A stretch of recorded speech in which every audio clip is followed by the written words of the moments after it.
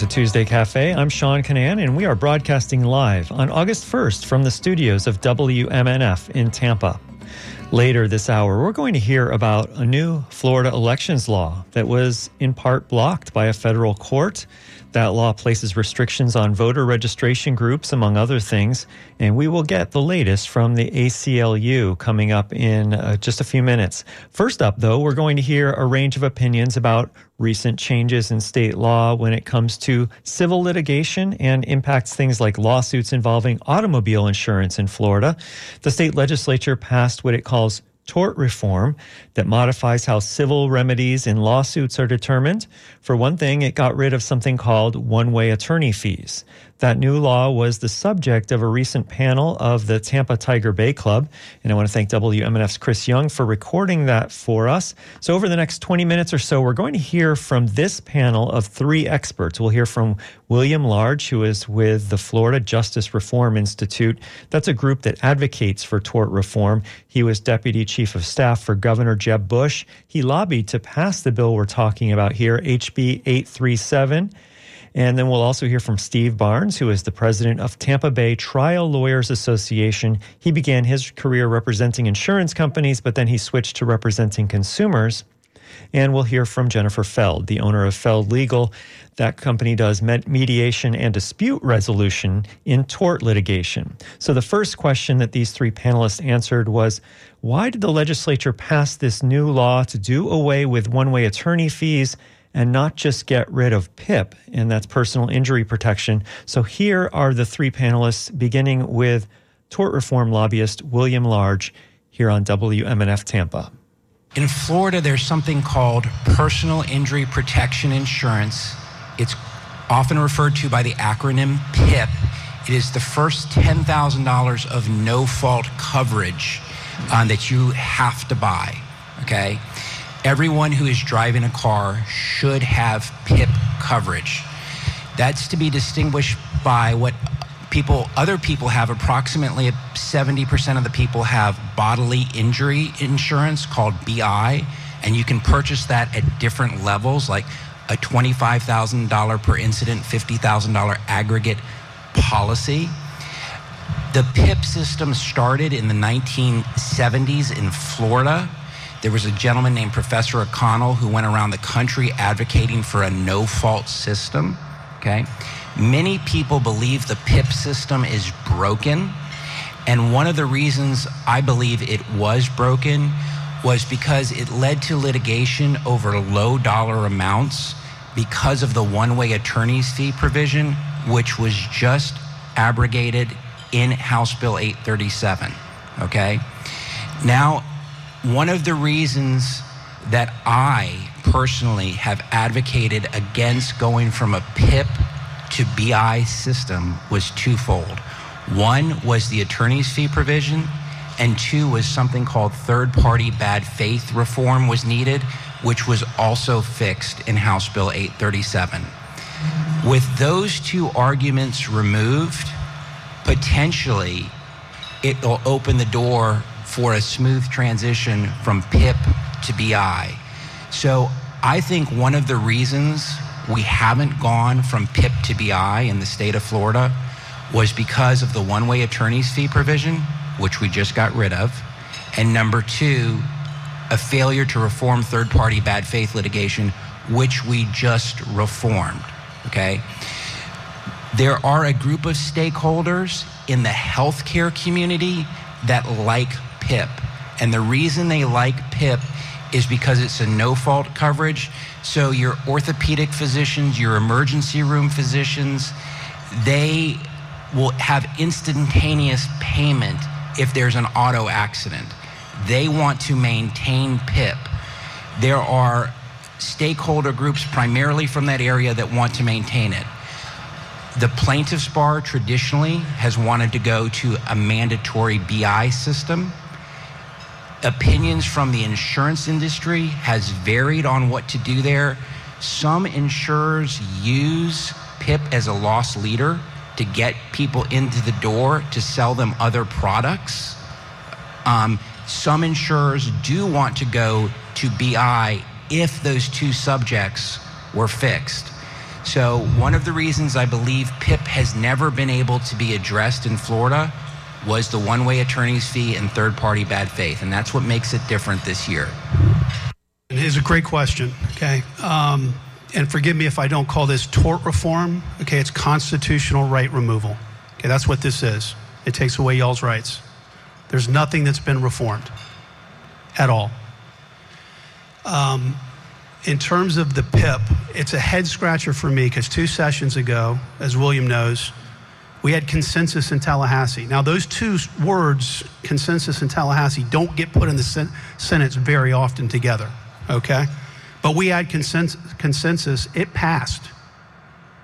PIP, in my view, is a broken system. It's abused. And we had everybody agreeing to it, and it passed, and it was vetoed. So we had that done. And I'm president of the Tampa Bay Trial Lawyers Association here in Tampa this year. And our mission is to keep the courthouse doors open. There's a constitutional provision in this state in Section 22 that says jury trials shall remain secure and be inviolate for all. And when you hear the word tort reform, know that there's politicians in Tallahassee taking away that right and making decisions that a jury's supposed to be making. This bill does tremendously much more than PIP reform was going to do. I commissioned my law firm to go back 10 years, hundreds if not thousands of files, and I wanted to compare an ER visit if somebody had an auto case versus an ER visit if somebody had a slip and fall case. And I know when I say that, William immediately knows the difference. Auto, you have PIP, $10,000 pays medical bills. A trip and fall, slip and fall property case, you do not. And we found overwhelmingly that hospitals or chiropractic clinics or physicians, when there was PIP, a hospital would call a trauma alert, get a trauma team on.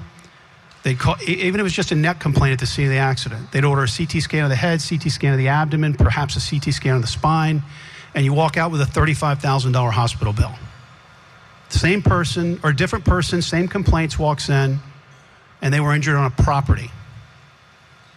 ER physician comes in and sees them, they're triaged, they're diagnosed, and they're turned away and let go with a $1,500 bill. It doesn't take a rocket scientist to figure out what's going on. We, the plaintiffs' bar, wanted to reform this, and it got vetoed. So the title of this, and I'm not going to go into the long title, but is tort reform harmful to Florida and my families? 100% it is. I was born and raised here. I work here. I represent folks like you every single day. And if I thought for one moment what happened in March of this year was good for you, good for my 2 girls, good for my 3 boys, I'd be sitting in his seat instead of mine. It is not. And this is a great example of why it's not. I think you've heard both sides of the debate. So as you're going to see today, I'm going to give you kind of the neutral, okay? So I'm going to comment on what they both said, all right? So because I do truly agree with both of them. So one of the things that William said was about the fee shifting. And before I even get to that, let me just give you the way I describe to people that come into my mediations about PIP versus BI. PIP, again, PIP, personal injury protection. It's personal to you, okay? It's for you. That means you get in an auto accident, you get hurt. That is your $10,000 to use on your medical bills. Bodily injury, BI, is for protection for you if you hit someone else. So that's someone else that would come against you and they say, oh, you're at fault. That's your bodily injury protection. I like to tell people it's kind of like different buckets. Okay, so think about it as different buckets of money on your insurance policy. It's why there's different lines there. And there's different rules around each line. So there's different rules for PIP and different rules for bodily injury. But something that I've seen in terms of getting cases resolved, that I'll side with William on this one issue, is about the fee shifting provision. So a lot of times when cases are trying to get resolved, we get into the legalese of everything and the risk of potentially taking a case to trial. Okay, and when there was essentially automatic attorney's fees, it was very appealing to take cases to trial and not necessarily resolve them. But with the reform having had an effect on the fee shifting, that has, in my opinion, led to more resolution of cases. Okay, but now I'm going to flip. That's one point I'll just put on the table. Now I'm going to talk about something that Mr. Barnes said that I agree with, and that is the increased medical bills and the different people that have an interest in this. So you may know or you may not know that most people walking around don't have health insurance. I'm just going to say it. Okay, most people walking around, the average person that comes into the cases to get their case resolved, they might not have health insurance.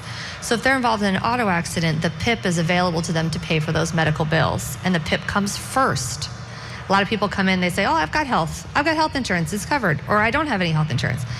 Your PIP comes first when you're in an auto accident, and because some of these stakeholders do know that they are going to get paid, versus a lot of people walk in the hospital with no insurance, they don't know if they're going to get paid, okay? So for that reason, I believe the hospitals, ER doctors, whatever, charge a higher fee because it is then later negotiated down, all right? But they know at least they're going to get paid. So hopefully that just adds a little bit of interpretation for a point that they each made, so that you kind of understand where they're coming from in their arguments. That's Jennifer Feld, who does mediation and dispute resolution in tort litigation. Before her, we heard Steve Barnes, president of Tampa Bay Trial Lawyers Association, and William Large with the Florida Justice Reform Institute, a group that advocates for what it calls tort reform. And we're talking about a new Florida law that changes how civil lawsuits occur, including how automobile insurance cases play out. Keep in mind that in about 15 minutes, we're going to switch gears and hear about another new Florida law. So I hope you stay tuned for that. That one is about restrictions to voter registration groups. We'll hear from the ACLU on that one. You're listening to Tuesday Cafe. I'm Sean Kinane. We're broadcasting live from WMNF on August 1st. Here's the next question that came from Betsy Havner, and it was about the comparative negligence part of this new law. And we'll hear responses from all the panelists. So here is first from Steve Barnes, president of the Tampa Bay Trial Lawyers Association. You're listening to Tuesday Cafe. My question relates to the comparative negligence aspect of the legislation. I have two questions. First, is it going to make it more difficult for people to get representation if there's not very clear evidence as to who's at fault?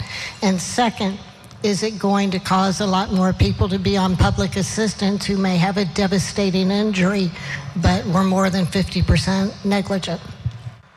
The answer to your question is yes and yes. So, what was the old law? Okay, and the argument we hear is somebody who is at fault shouldn't recover for their own injuries and their own damage. I agree 100%. And that was the old law. We were what's called a comparative negligence state. Okay? So, I know some of the people in this room, I'm going to say, Courtney, if you were driving a car and you were insured by State Farm Insurance and you hit Bill, who's sitting next to you, there's going to be a debate at who's at fault. Let's say it was an intersectional collision and it's alleged that one person ran a stop sign and the other person coming through the intersection wasn't keeping an adequate lookout. Under the old law, if that case went to trial and it was determined that Courtney was 60% at fault and Bill was 40% at fault and the damages were $100,000, the judge takes away $40,000 of Bill's recovery because it would not be right for him to recover for his own fault. That's a fair system. What's happened now is we've turned into a blended comparative contributory negligence state under the guise and falsehood that it's fair. Okay? So let me tell you what happens. Let's say Courtney wasn't just out for a drive that day, but she was texting as she approached this intersection, and she ran the stop sign. And Bill was maybe in a little bit of a hurry to get to a doctor's appointment, so he was going a little faster than he should have. Courtney gets one bang-up great attorney, insurance company appoints him for him, and they go to town. They get an accident reconstructionist, they take out measurements. It's a $40,000, $50,000 expert fee on both sides, and it goes to trial. And the person, Courtney, who was texting and ran a stop sign's attorney, can convince a jury that Bill was 51% at fault. Okay? That means Courtney was 49% at fault. Bill's claim is barred and he gets zero. Nothing. Now, why is that even more unfair? Because until you get the 50% threshold, the defense gets to compare negligence. So if Courtney was 80% at fault and Bill was only 20, she's not on the hook for the 100. It still gets reduced 20%. Now, what's the practical effect of this? I had two of the 4 or 5 trials I've tried in the last 12 months involve motorcycles. Okay? And I walk into that courtroom knowing that jury, irrespective of what the facts are going to find my guy or my girl comparatively fault. Okay? There's just people in this state who haven't ridden, who believe by getting on a motorcycle and not in a protective car, you're partially at fault. So I know that going in. The question is, are those people going to have a hard time finding representation now? Well, my first trial was, and this is the thoughtfulness of our jurors, okay? When people have to give up a week or 2 weeks of their life to come to a courtroom, by and large, nearly 100% of the time, they take their job very serious. There are not runaway juries. There are not jackpot juries just doling money out. It's the exact opposite. But when they come to that courtroom and they listen, one of my cases, my client was 27.5% at fault. Think about that. They had to go back there and debate and figure that out. In the next trial, he was the other motorcycle rider was 35% at fault. I had over $130,000 in cost, experts, largely directed by what the insurance company was hiring that I had to respond to, and cost on each of those files. And my law firm, my staff, gets no bonuses, no pay until we're done with that case and we're paid.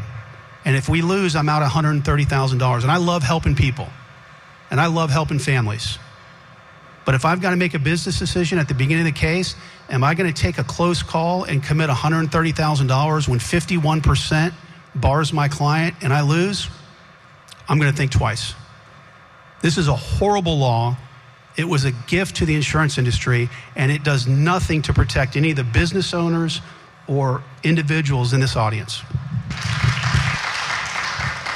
Let me respond to your question in the following ways.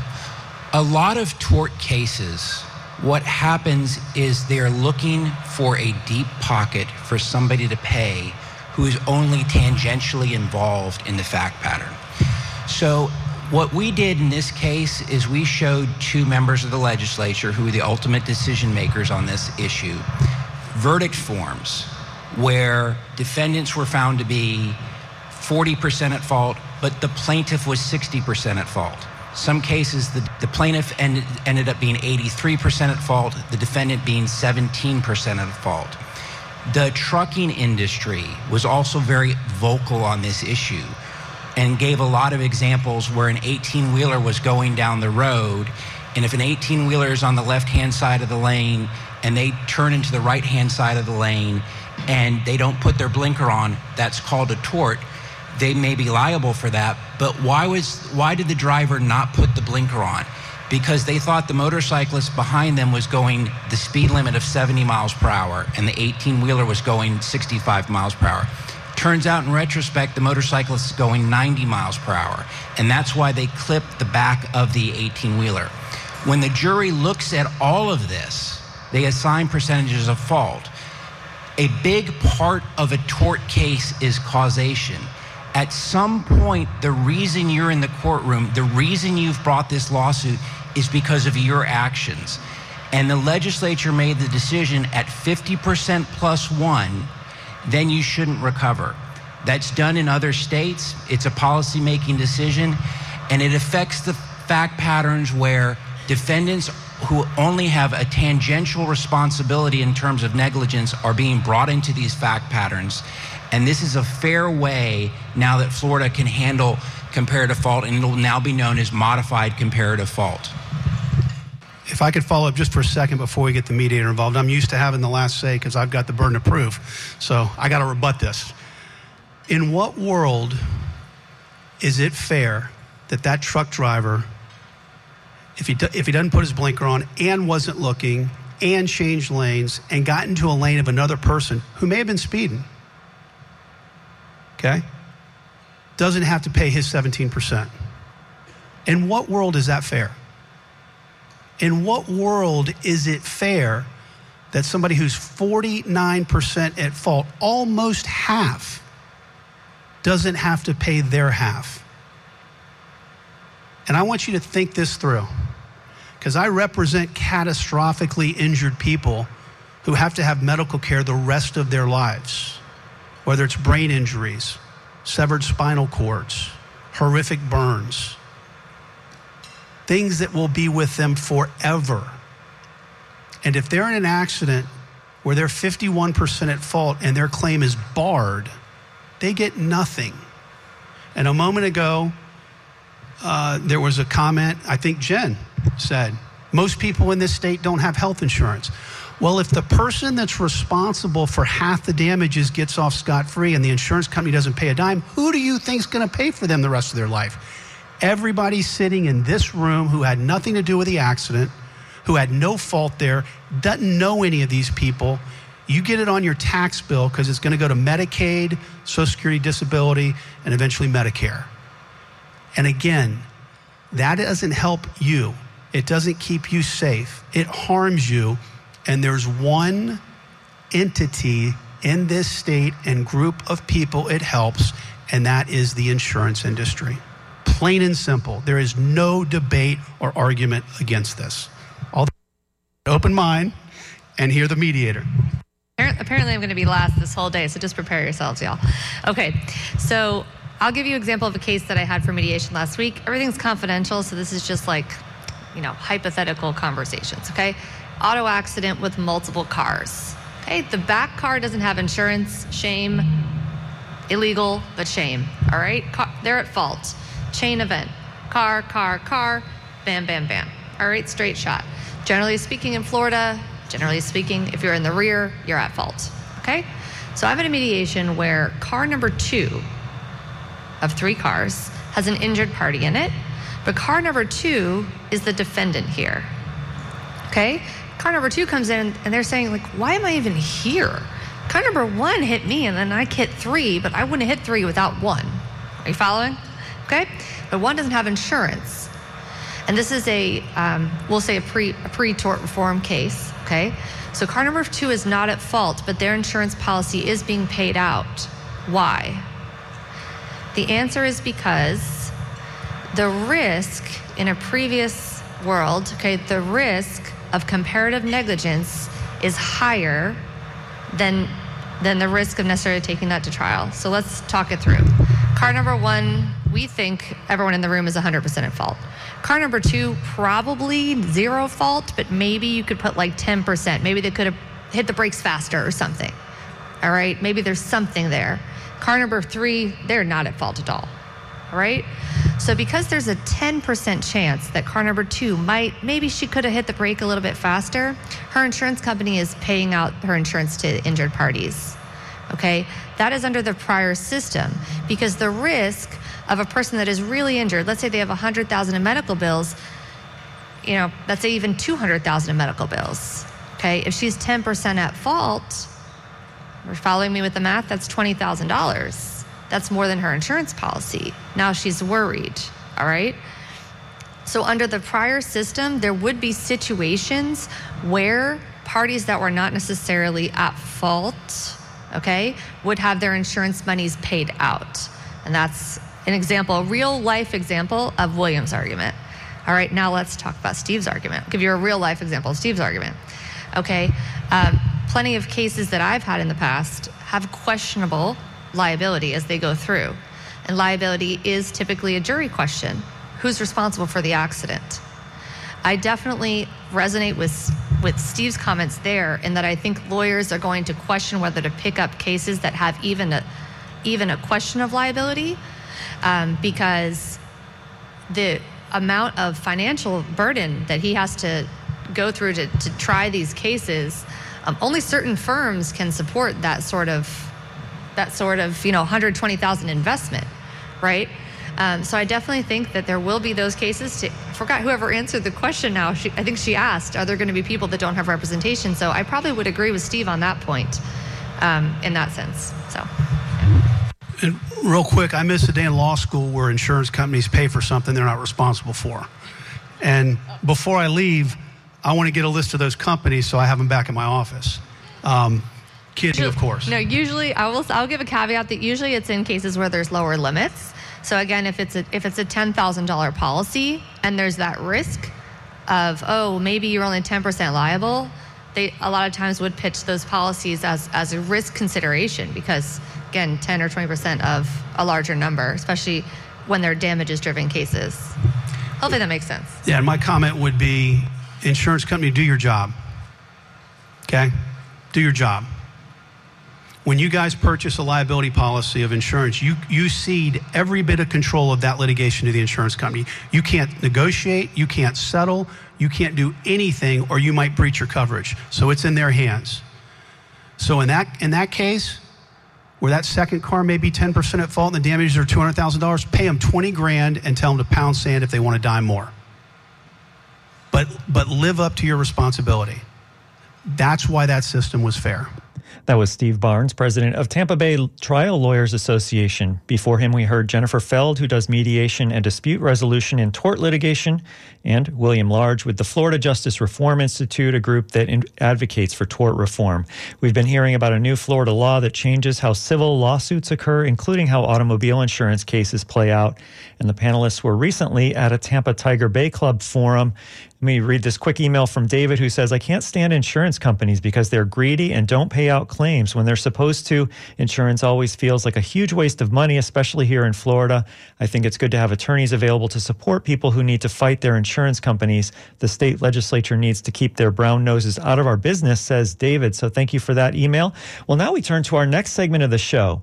A federal judge will talk about a different new Florida law. A federal judge recently blocked part of a new Florida law that made it more difficult for community-based organizations to register people to vote. The law is called SB 7050, and I'd like to hear what you think about it as well. You can email me at dj@wmnf.org or text 813-433-0885. And we might even get to some phone calls later in the show, 813-239-9663. And joining us right now to talk about this new law is Adriel Cepeda de Roo, Deputy Director of the ACLU's Voting Rights Project. He argued the preliminary injunction motion against Florida's new voter registration law on behalf of the plaintiffs. So welcome to Tuesday Cafe, Adriel. Thank you, Sean. Thanks for having me this morning. A pleasure to be here with you. I'm really glad that you could join us to talk about this new law and why you're fighting it. So let's begin with, why did you ask the court to block this law? Sure. Great question. Well, Florida ranks 47th in the nation for registered eligible voters out of all the states. 37% of eligible Floridians are not registered to vote. This new bill would have required all organizations who do this type of work, registering voters, to file an affirmation saying that they do not employ or work with any non-citizens as they register voters. Violations, and by violations I mean any non-citizen that was working with these organizations would subject those groups to a $50,000 fine, and there's no cap on that amount, so it could go on indefinitely. And this was potentially fatal to many groups, including our clients, because $50,000 standing alone is a huge sum of money, and that's, again, just for one violation. If you by any chance it's 3 people who did voter registration work for you, and by some chance you were not aware that they were not citizens, you're talking $150,000 in fines already.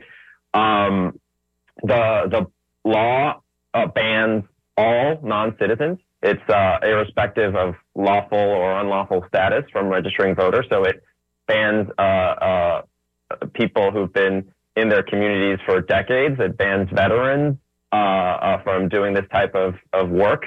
And this is very important and constitutionally protected work. Registering voters is not just any kind of conduct or any kind of speech. It's the kind of work that the Supreme Court has said is protected by the First Amendment. So we believe that the law is a violation of the individuals and the group's First Amendment rights, and also their equal protection rights, because, again, on its face, the law classifies between non-citizens and citizens, which is a constitutional violation, as the court eventually decided.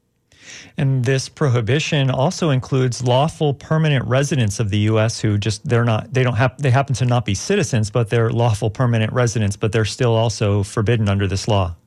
Correct. That was my point. That's what I was trying to get to earlier. It treats all non-citizens the same. It's irrespective of status. 3 of our individual plaintiffs, for example, have been in their communities for many, many years. The Chief Judge Walker's decision, in fact, lifted up one of our plaintiffs who has been here for decades. She herself is a trained lawyer from her native El Salvador. She moved here to monitor elections back in almost 20 years ago at this point. So it treats it bans lawful permanents, including veterans, including people who work for Florida state agencies and have access to sensitive information already. It treats them the same and blocks them from doing this vital work for their communities. And your group, the ACLU, joined other voting rights and immigrants' rights advocates to file this lawsuit. And as you said, it would specifically target provisions in the law that have to do with non-citizens and impose that $50,000 fine on those organizations for each non-citizen who handles or collects voter registration forms for it. And this is what the president of the Hispanic Federation said: Florida's latest voter registration law was unconstitutional and served no other purpose than to silence our communities. How would you respond to what your colleague there said? I would agree completely. Some statistics bear this out and were in full view of the court. The Hispanic Federation, 70% of its canvassers who do voter registration work are non-citizens. For our other organizational client, Poder Latinx, that's 90%. So this is essentially their entire workforce that would have been shut out from doing this vital voter registration work as early as July 1st, when the law was scheduled to take effect. The state's answer to those concerns was that, as you said, that the law just simply banned non-citizens from handling completed ballots. Well, that's still a huge problem because these groups would have had to find entirely new employees. They would have had to hope that only U.S. citizens would walk through their door hoping to volunteer. And if they really wanted to play it safe, if they really wanted to avoid any chance at getting stuck with this $50,000 fine, then the best option would have been to fire everyone and start anew. And so it really put these groups between a rock and a very hard place. And we're very thankful that the court recognized that. We're speaking with Adriel Cepeda de Riu, Deputy Director of the ACLU's Voting Rights Project, and we're talking about a new Florida law that makes it more difficult for community-based organizations to register people to vote, and part of SB 750 was recently blocked by a federal judge. You're listening to Tuesday Cafe. I'm Sean Canan, and we're coming to you from the studios of WMNF Tampa. If you have any thoughts about this, you can email dj@wmnf.org, text 813-433-0885. We're coming to you live on August the 1st. And Adriel, I should say, the Florida's governor and the Republicans in the legislature have defended this law. They say that it was needed to make sure that elections are secure. So isn't the security of elections important? Nobody disputes that the security of elections is important. And again, this was in full view before the court. The issue is that the state has to choose constitutional means to address that issue, to address the safety and security of elections. And what the court found here is that the state had failed to connect the law that it passed to the problem that it said it had. So, sure, the security of elections is vital and is very important, but the state pressed at the hearing had no what the court called connective tissue. It didn't really say why the problem were non-citizens. It could not point to anything in the record that says non-citizens registering voters are lead to a problem or highlight any security. And I should say we are working because this law bans protected speech, because this law classifies on its face.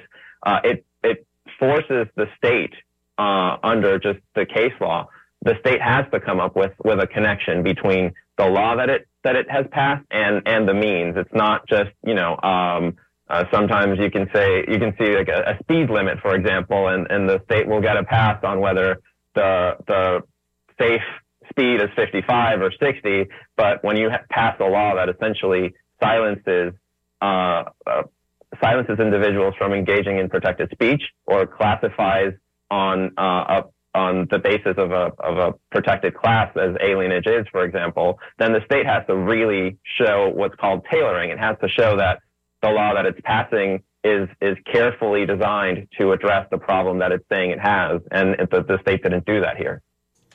On that point of constitutionality that you mentioned a minute ago, the judge had something to say about it. He said in his ruling that the challenged provisions exemplify something Florida has struggled with in recent years, namely governing within the bounds set by the United States Constitution. The judge goes on to say, the free state of Florida is simply not free to exceed the bounds of the United States Constitution. That seems like some strong language there from a judge. It's strong, but it's correct. Again, the state has many means at its disposal to protect its elections. It just has to do it under constitutional means, and here it didn't do that. The court, for example, lifted the work of our clients, and specifically the lengths to which they go to ensure that their communities are well represented. The fact that our clients engage eligible voters. There's no indication of that there's a problem here that this law was specifically meant to address, because our clients, the people who work for them, are only registering eligible voters. The judge also said that this case arises from Florida's latest assault on the right to vote. So when he was saying latest assault, the judge is essentially kind of saying that the state has a history of making it more difficult for people to vote here. Yes, this is just the latest in a series of bills and a series of laws that the state of Florida has passed over the last, I would say at this point, 12 years or so, that has landed it in the courts. Parts of those laws have been blocked. Parts have, made their run through the courts and have eventually taken effect. But some have also been whittled or made less problematic. The judge is absolutely correct. It's just the latest in a long string. Many of these bills have taken specific aim at what we call third-party voter registration organizations, like our client, Hispanic Federation, and Poder Latinx. And yes, this is, I would say, just off the top of my head, just the third in about maybe the last decade of these bills that takes aim at those organizations and the work they do. So this judge has put a hold on certain parts of that law. What are the next step? Are there other parts of this law that are being challenged, or when will these parts of the law get another day in court? Let's say, what would be coming up next? That's right. That's absolutely right. I should say several other groups brought challenges to the law. We and our clients focused specifically on this non-citizen ban because we did feel that it was particularly draconian and onerous. And as of July 1st, it would have simply put organizations out of business. And for our individual plaintiffs, it would have threatened their livelihoods. This is their work. This is what they do. But there are other parts of the law. The court, for example, blocked another part that makes it a felony to retain voter information for anything other than registering voters. And, that would have prevented organizations, for example, from carrying out get out the vote efforts, which are also protected speech and protected conduct. As of right now, the court blocked the non-citizen provision and that information portion of the law from taking effect as of July 1st. The state has indicated that it will appeal, so it goes on to an appeal at the 11th Circuit at the Circuit Court of Appeals.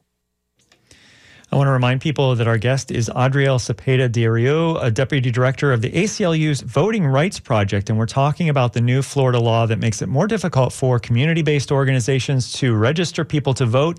And part of that law, SB 7050, was recently blocked by a federal judge You're listening to Tuesday Cafe. I'm Sean Canan. We're coming to you live on August 1st from the studios of WMNF in Tampa. And the judge, one of the other things that the judge wrote in his ruling is that, and it came out the day before the 4th of July, the judge said that if it were not for this new law, on the 4th of July, individuals and groups that include non-citizens might be out there registering new voters. And this is a quote from the judge, in doing so, they would embody those democratic ideals that for nearly 247 years have made our system the envy of the world. So, I don't know, kind of flourishing language there to say how important it is to register to vote and that everyone be able to participate in that kind of action. Absolutely, Sean. Maybe flourishing, but also accurate. That is why we rushed to court with what's called a preliminary injunction motion. In the normal course, you would have a case take its time in the court. But here, we knew that as of July 1st, as of the day that this bill would take effect, that our clients would essentially have to completely reorganize their efforts, would have to restructure, we would have to find new volunteers, find new staff members. For example, they would have had to make sure that only citizen volunteers were touching completed ballots, which may have had to require just completely reorganizing their offices. Like I said, at the worst case scenario, they could have reasonably chosen to just fire everyone because it would have been the easiest way to ensure maybe that they don't get hit with these fines. So the fact that this all happened right before a very vital time, as is the 4th of July, when many of these groups, and including our clients, do a lot of voter registration work out in their communities. I think the Chief Judge Mark Walker hit the nail on the head. This was an important time for our plaintiffs, for our clients, and it was crucial that the law be blocked before it takes effect. It took effect, and we're very happy that it was. Our guest is Adriel Cepeda-Deru, the Deputy Director of the ACLU's Voting Rights Project. And one of your colleagues on this lawsuit is the president of Latino Justice, who said that a law that would have made it a crime for non-citizens to assist with voter registration was motivated by animus and had no rational basis. And they go on to say that we will continue to fight against any attempts to suppress or intimidate voters based on their immigration status or their national origin. So motivated by animus, it sounds like that your colleagues and you think that this might be kind of an intentional process by the state legislators to just make it more difficult for people groups that are involved in immigration advocacy to register people to vote. Well, you just have to look to the record as the court did. There's very little, again, that ties the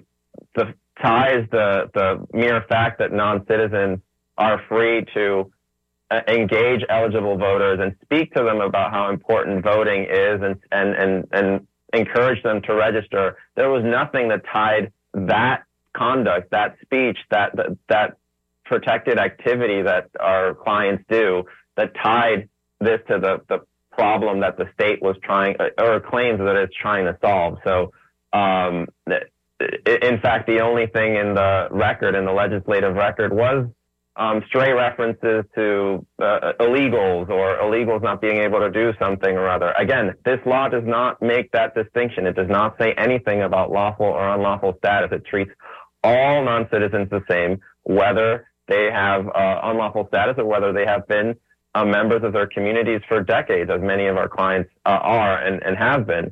So, yes, it's very difficult to look at this bill, look at the legislative record, and be left with anything other than what the president of Latino Justice here said. Last week, I had an attorney on, a law professor on, and one of the things that we did talk about was this bill and the judge's decision. So here is what Chara Torres-Spelisi, who's a Stetson law professor, had to say about this bill, and this is, again, after the judge ruled, which blocked part of this bill. Here's some of what she had to say. You're listening to Tuesday Cafe. Here's Chara Torres-Spelisi speaking last week. The other frustrating thing about this is Florida has done this before. So Florida has made it nearly impossible for voter registration groups to register voters in Florida. And it's inevitably challenged, and Florida has either lost or settled those cases. So they basically stopped the law that, made it so hard for voter registration groups like the League of Women Voters, which is why if you are a law nerd, if you look up the League of Women Voters of Florida, you will find that they have been plaintiffs in lots of lawsuits against Florida, and that they've won lots of lawsuits against Florida because Florida has this bad habit of trying to make it more difficult to lawfully register to vote. And one of the ways they do that is they just make it completely impossible for the voting rights groups like the League of Women Voters to help people get registered, which is sort of like another version of trying to make it more difficult to vote. So it's not just immigrants that the Florida legislature has kind of put up a boundary for. There are lots of examples that our law professor from last week was talking about, that where the state legislature and then the governor signs a law that makes it harder to register people to vote and to vote. Absolutely. She's completely right. I do think, and I would agree with the professor, and I would say that it's a shame in particular, because as I said, Florida ranks quite low as for eligible voters who are registered. It's 47th in the nation. This bill and this law seemed particularly draconian and particularly worth taking to court because it's so narrowly targeted communities, marginalized communities that our clients serve, like the ones, again, like where our plaintiffs work. It's vital for Spanish speakers to do this work, to engage eligible voters. For example, many folks from Puerto Rico, where I'm originally from, settled in Florida after Hurricane Maria, and they're eligible voters. They are U.S. citizens. They can be registered to vote. But so it's vital to have people who Spanish speakers engage them and let them know just how important it is for them to be registered and for them to vote for their community's sake and for their community's welfare. So that's why this law in particular was just really couldn't stand, and why our clients and why many groups went after this bill. And the bill you're talking about is SB 750, which a judge recently blocked part of, that makes it more difficult for community-based organizations to register people to vote. But going back a year or two, in 2021, the Florida legislature passed an elections bill. And last year, this same judge blocked part of that. Can you tell us about that law, what that law would have done, and what happened to that law after this judge originally blocked it? Yeah, so I believe I believe you're talking about SB 90. That's another bill. Again, it also had several provisions that targeted third-party voter registration organizations. Some of it has been, again, as you said, Chief Judge Walker did rule that parts of it were not lawful, and I believe it's still working its way through the courts. It's gone up to the 11th Circuit Court of Appeals at least once, I believe, and has come back down, but that's still in litigation. I just want to remind people that our guest is Adrielle Cepeda-Derieux, Deputy Director of ACLU's Voting Rights Project. We're talking about that new Florida law that makes it more difficult for community-based organizations to register to vote. The bill is called SB 750. Part of it was blocked by a federal judge recently. You're listening to Tuesday Cafe, and I'm Sean Canan, and we're broadcasting live on August 1st from the studios of WMNF Tampa. If you'd like to weigh in, you can email us at dj@wmnf.org. You can also text at 813-433-0885. Maybe some people have joined us late. Adrielle, maybe you can tell us, just remind them, what does SB 750 do, and why does your group oppose it? Sure. So SB 7050 does a lot of things, but in particularly the ACLU with allied groups like Latino Justice and Demos challenge a part of the bill that requires all organizations who engage in third-party voter registration work to essentially to not employ or work with volunteers who are non-citizens, volunteers or employees who are non-citizens. These groups would have had to file an affirmation saying that they do not employ non-citizens, and for every non-citizen that may be found later to be working with these groups, they would have to pay a $50,000 fine. Now, that is potentially fatal to many groups. In the case of Hispanic Federation, one of our clients, for example, $50,000 is about 10% of its entire budget for Florida in a year. So you can do the math. If it's three people who by chance or by accident register voters and were found to be non-citizens, that's already $150,000 and so on and so forth. The bill banned all non-citizens. It treated all non-citizens the same, whether they have lawful status like our clients do, or whether they have something short of lawful status.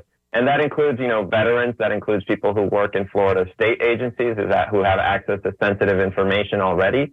And the state, by virtue of the fact that it is banning protected speech, protected conduct, and by virtue of the fact that it's targeting non-citizens in particular, had to do what's called tailor its law to address a specific problem. And here it did not do that. It just blanket banned all non-citizens from engaging in voter registration work. And on July 3rd, Chief Judge Mark Walker of the federal court in Tallahassee said that the state couldn't do that and blocked the law. And we're very happy that he did. So a supporter of this law might make the argument that, okay, well, this law, all it does is it bans people who are non-citizens from doing this volunteer work or this paid work. Why don't these groups just hire citizens that can do it? What would be the problem with that argument? The problem with that argument, again, is that on its face, you are setting up a class of, you're discriminating on its face. You're saying non-citizens may do something and non-citizens can't do this activity and citizens can. And there are ways that you can do that that are lawful, but this is not one of them. Again, the fact that the bill treats all non-citizens the same, again, whether they have lawful or unlawful status, whether they're legally protected residents, legal permanent residents, in which case Congress has, by virtue of the fact that they have lawful status, said that they can be here, said that they can be part of their communities. The state just can't say that they are carved out from their communities and excise these people from engaging in protected activity. The other part of it, as I said, is that by banning people from engaging in voter registration work, it's a First Amendment violation. They are banning protected speech and protected conduct. This is not just any kind of flyer that you're handing out in the street or any kind of speech that is being banned here. This is what's called in the case law core political speech, telling people that voting is important, telling people that they should be part of their democracy. That is firmly protected under the First Amendment, and it's just not something the state gets to do without violating the U.S. Constitution, as the court recognized. Well, I want to thank you so much for coming on Tuesday Cafe today, Adriel. Thank you so much, Sean. Great to be here. Pleasure to speak to you today. Thanks very much. Adriel I. Cepeda-Deriu is Deputy Director of the ACLU's Voting Rights Project. And if you missed this interview, you can watch it beginning this afternoon. It'll be on our website, WMNF.org. Tuesday Cafe also airs on the television station TBAE on Tuesdays at 8 in the morning and at 2 in the afternoon. I want to thank our phone screener, Greg. You've been listening to Tuesday Cafe. I'm Sean Canan, News and Public Affairs Director here at WMNF Tampa. During this time slot tomorrow, you can hear Shelley Reback host Midpoint at 10. Next up is Wavemakers with Janet and Tom Scherberger. You can hear their interview with Tim Burke. This has been Tuesday Cafe, coming to you live on August 1st, 2023 from the studios of WMNF Tampa, St. Petersburg, Sarasota, and Lakeland. You can support great programming like this by donating at WMNF.org. Thanks so much to everyone for supporting community radio.